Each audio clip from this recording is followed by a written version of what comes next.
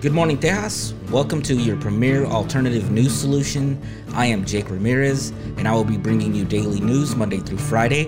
I'm hoping to curate news for Texans by a born and raised Texan. Today is Tuesday, December 3rd, and I hope Monday wasn't too much of a Monday for you.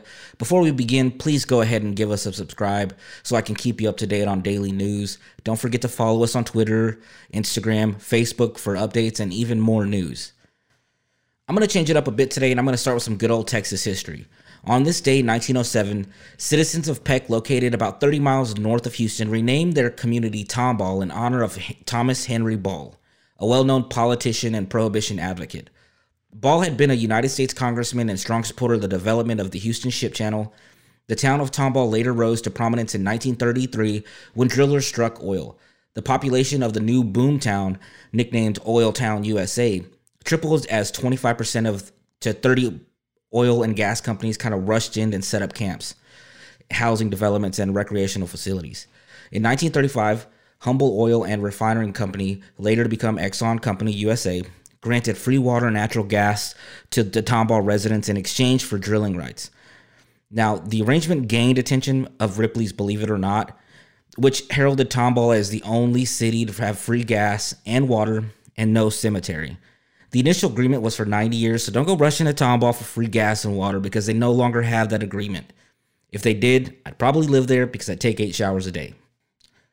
Mexican security forces killed 7 more members of the presumed cartel force that rolled into town near the Texas border and staged an hour-long attack, bringing the death toll to 21. The Coahuila state government said in a statement that lawmen aided by helicopters were still chasing remnants of the force that arrived in a convoy of pickup trucks and attacked the city hall of Villa Union on Saturday. Now, Governor Miguel Angel Riquelme, forgive me, I know I butchered that, said at least 15 people had died that afternoon. 4 of them were police officers. He said that several municipal workers were still missing, and it's unclear if they've been located. The reason for the military-style attack still kind of remains unclear. Cartels have been contending for control of the smuggling routes in the northern Mexico area, but there's no immediate evidence that the rival cartel had targeted Villa Union. There's no real evidence to show that that's what they were targeting or if they were targeting another rival cartel gang. Now, the new statement did not give a death toll, but they did say 7 more attackers were killed, in addition to at least 7 more reportedly died that day. Now, 3 other bodies have been identified. The governor said that the armed force stormed the town of 3,000 residents in a convoy of trucks, attacking the local government offices and prompting the state and federal forces to intervene. Bullet-riddled trucks left the abandoned streets were marked CDN, Spanish initials for the Cartel of the Northeast Gang. So obviously, it's gang-related. Still, it's a big deal. Now, several of the government stole vehicles that they fled on and kidnapped locals to help them guide through all the dirt tracks out of town. At least one of those stolen vehicles was a hearse headed for a funeral. That's right, it was a hearse headed for a funeral, and they stole it. Now, that town is about 35 miles south-southwest of Eagle Pass, Texas, and about 12 miles from a town called El Allende, which was the site of that 2011 massacre involved with the Zeta cartel. This whole area is riddled with cartel violence, obviously. Now, rapid gunfire could be heard in videos posted on social media. I don't know if you've seen any of those videos. If you're into that stuff, just Google it. You'll find them. The governor said the security forces would remain in the town for several days to restore a sense of calm. I don't think it's been calm there for a long time, so that statement really kind of was like, what? That's not going to make them calm. They're up in arms right now. Now, Mexico's murder rate has increased to historical levels. I mean, it's inched by 2% up in the last 10 months. With the new president, federal officials said recently that there's been over 29,414 homicides so far in 2019. Okay. I know that some of you are like, I know I talk fast, but let me repeat it for you. Federal officials have recently said that there's been 29,414 homicides in 2019. The November slaughter by the Mexican drug cartel, it's this is one of those things where I hope that somebody starts to really, like, the government should be intervening in a lot of these situations. Now, we all know about this border wall, especially if you live in Texas. It's talked about all the time. Don't you think that a little bit of this money, or a lot of this money, would be saved if we didn't build a wall? We didn't spend billions of dollars on a wall and spent some money and sent some military to Mexico to remove these cartels. The reason these immigrants are coming from Mexico to the United States is because it's this dangerous. 29,000 people died this year. It's not even over yet. So they're fleeing violence. Why don't we help them stop that violence? And it'll probably stop the immigration. These are times when I really wish Mexico had oil instead of drugs, because if they had oil, we'd have been there a long time ago. But they don't. So this is a situation that Mexico's in. It's affecting the Texas borderline. There's a lot of beautiful Texas border towns that don't have cartel violence, but there's a stretch of them, like these towns, that are always seeing that violence. I hate reporting on this stuff, but it's something that's happening in Texas, and it's something that we should be looking at, and we should be trying to do something to help. Today, Texas Back in Business announced the launch of an application for newly federally funded Texas Back in Business program, awarding $50,000 up to $250,000 in disaster relief for the qualified Texan small business damaged by Hurricane Harvey. Texas small business owners can now apply for the program at no cost online at texasbackinbusiness.com. The program was introduced via a flyer, and I'm going to read some of what that flyer says for you. It says, today we are proud to kick off the Texas Back in Business program, which will be helping small businesses recover from the cataclysmic blow dealt by Hurricane Harvey. That was said by the CEO of Texas Back in Business, Dan Slane. We are excited to launch this new program, helping to stabilize small businesses, protect jobs for the local workers, and grow the economics of those areas hardest hit by Hurricane Harvey. Now, Texas Back in Business funds may create or retain much-needed jobs and can be used for operation capital, repairs, inventory, machinery, equipment, supplies, and other expenses directly related to the business.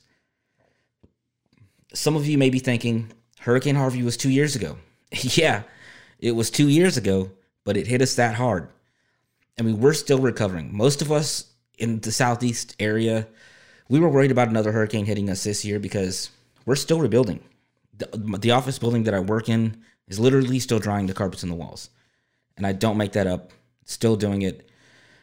So, yeah, we're still affected by it. If you're in if you own a small business and you were affected by Hurricane Harvey, you should really go ahead and go to www.texasbackinbusiness.com and apply. Hopefully it can help you out. Teacher of the Year, Randy Chavarria, 36, was booked into Williamson County Jail on November 19th for allegedly having an improper relationship with a student. The 2019 Teacher of the Year was performing sex acts on her student in the classroom. She's the Teacher of the Year. In the words of the almighty Texan Owen Wilson, wow. According to an affidavit, Chavarria allegedly performed oral sex on the male student in her classroom 2 times on or around October 16th. Obviously, she's no longer a teacher. She resigned. She's currently out on bail for improper relationship between educator and student. I'm a little shook by this. Seems like this happens a lot these days with these teachers, female teachers. And it's getting a little bit out of hand, or mouth, whatever floats your boat. But let's not ruin a kid's life, and let's just focus on teaching, you freak. Now for some more freaks in the news. Former New York City mayor and Democratic presidential candidate Michael Bloomberg has been all over the airwaves in Texas since his campaign ads started running last week.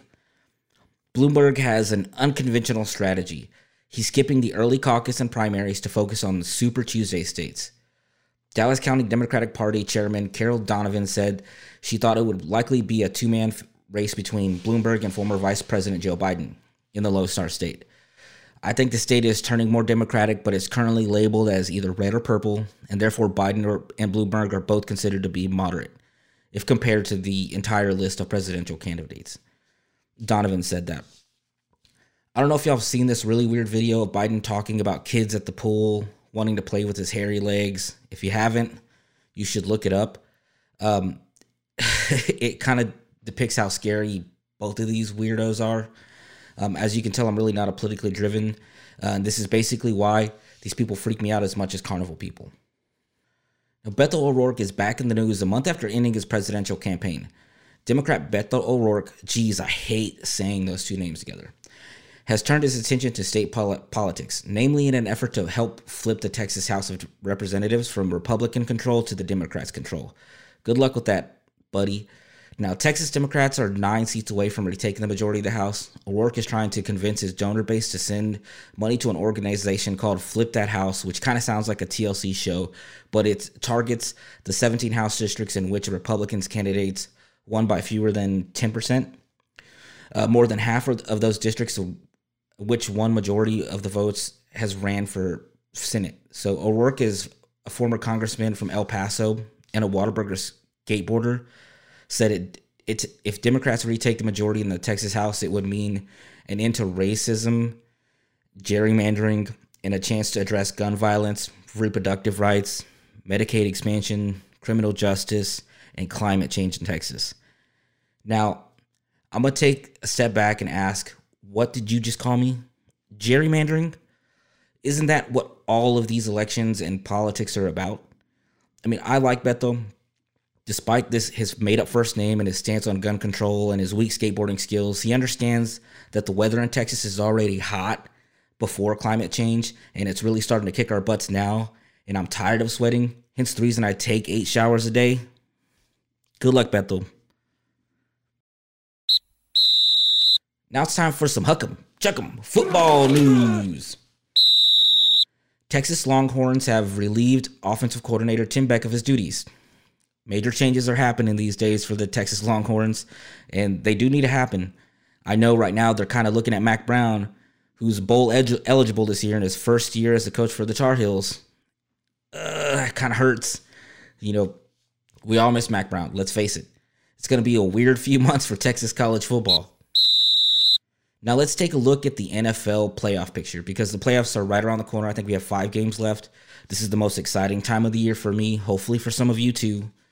First, we have the AFC East, which is led by the New England Patriots, it's a solid pick. The Patriots have been pretty good. If you've watched the Houston game, you can see that Father Time's kind of caught up with Tom Brady. They don't really have a solid receiving core either. And the Buffalo Bills are right on their heels. They'll probably get a wild card. Well, did I just say the Buffalo Bills are right on their heels?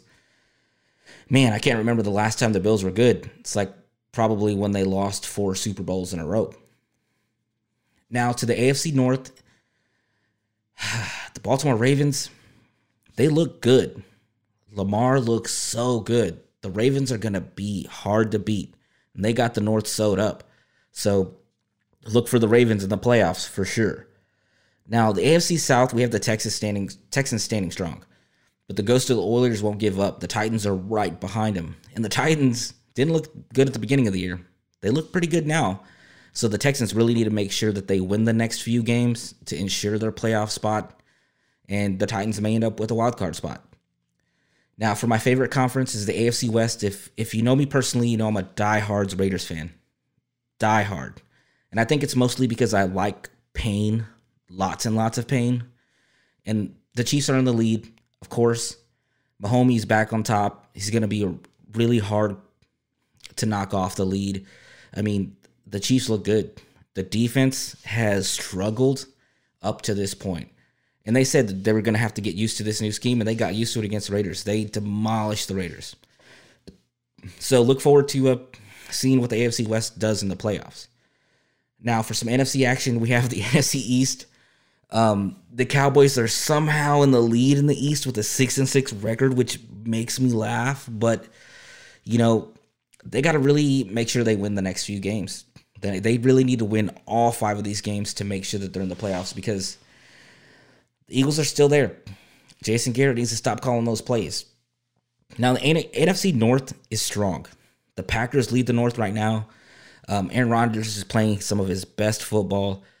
I would be really worried because the Vikings, The Vikings are playing good. They played a great game against the Seahawks. The Vikings are no joke, so the Packers got to step it up too. So let's get to the NFC South. No dirty birds this year, mostly just Saints. Drew Brees is playing great this year. They can't take it easy, though.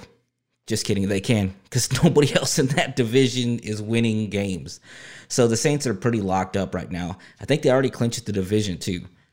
Now, for the NFC West, we have some real headaches.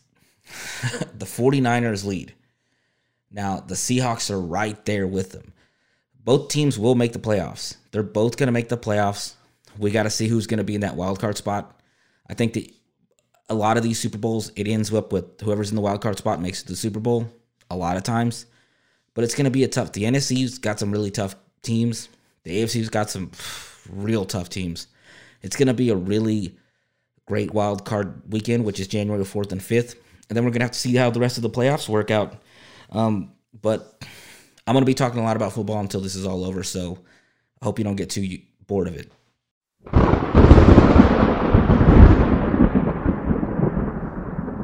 That's right. It's time for the tradition. It ends today's podcast. Here's today's weather. Houston, it's going to be a nice sunny day. 72 is going to be the high. It's going to be a low of 49. San Antonio, it isn't much different. There's a high of 73 and a low of 47. Now, Dallas is going to remain under the 70s with a high of 68 and a low of 41. Lucky. Austin was going to be a bright and sunny day with a high of 74 and a low of 47. Now, El Paso's going to stay the coldest with a high of 64 and a low of 41. Brownsville, poor Brownsville's warming up so fast over there. It's going to be a high of 78 and a low of 59. Victoria, it's warming up a bit too. We got a high of 76 and a low of 45. Now, if I've missed a region of Texas that you live in, please send us a message. I'll add it to my weather report. I don't mind rattling off a long list, so feel free to send me a location, and I'll add it. I think that's it for the day. Some days are going to be shorter than most because there's not a lot of news happening in Texas, but there's going to be some days when there's a lot of news happening in Texas. If you'd like me to start covering certain topics in the news, please, again, just send me a message. I'll respond to you, and I'll start getting more news for you that you want. Until tomorrow, have a great day, Texas.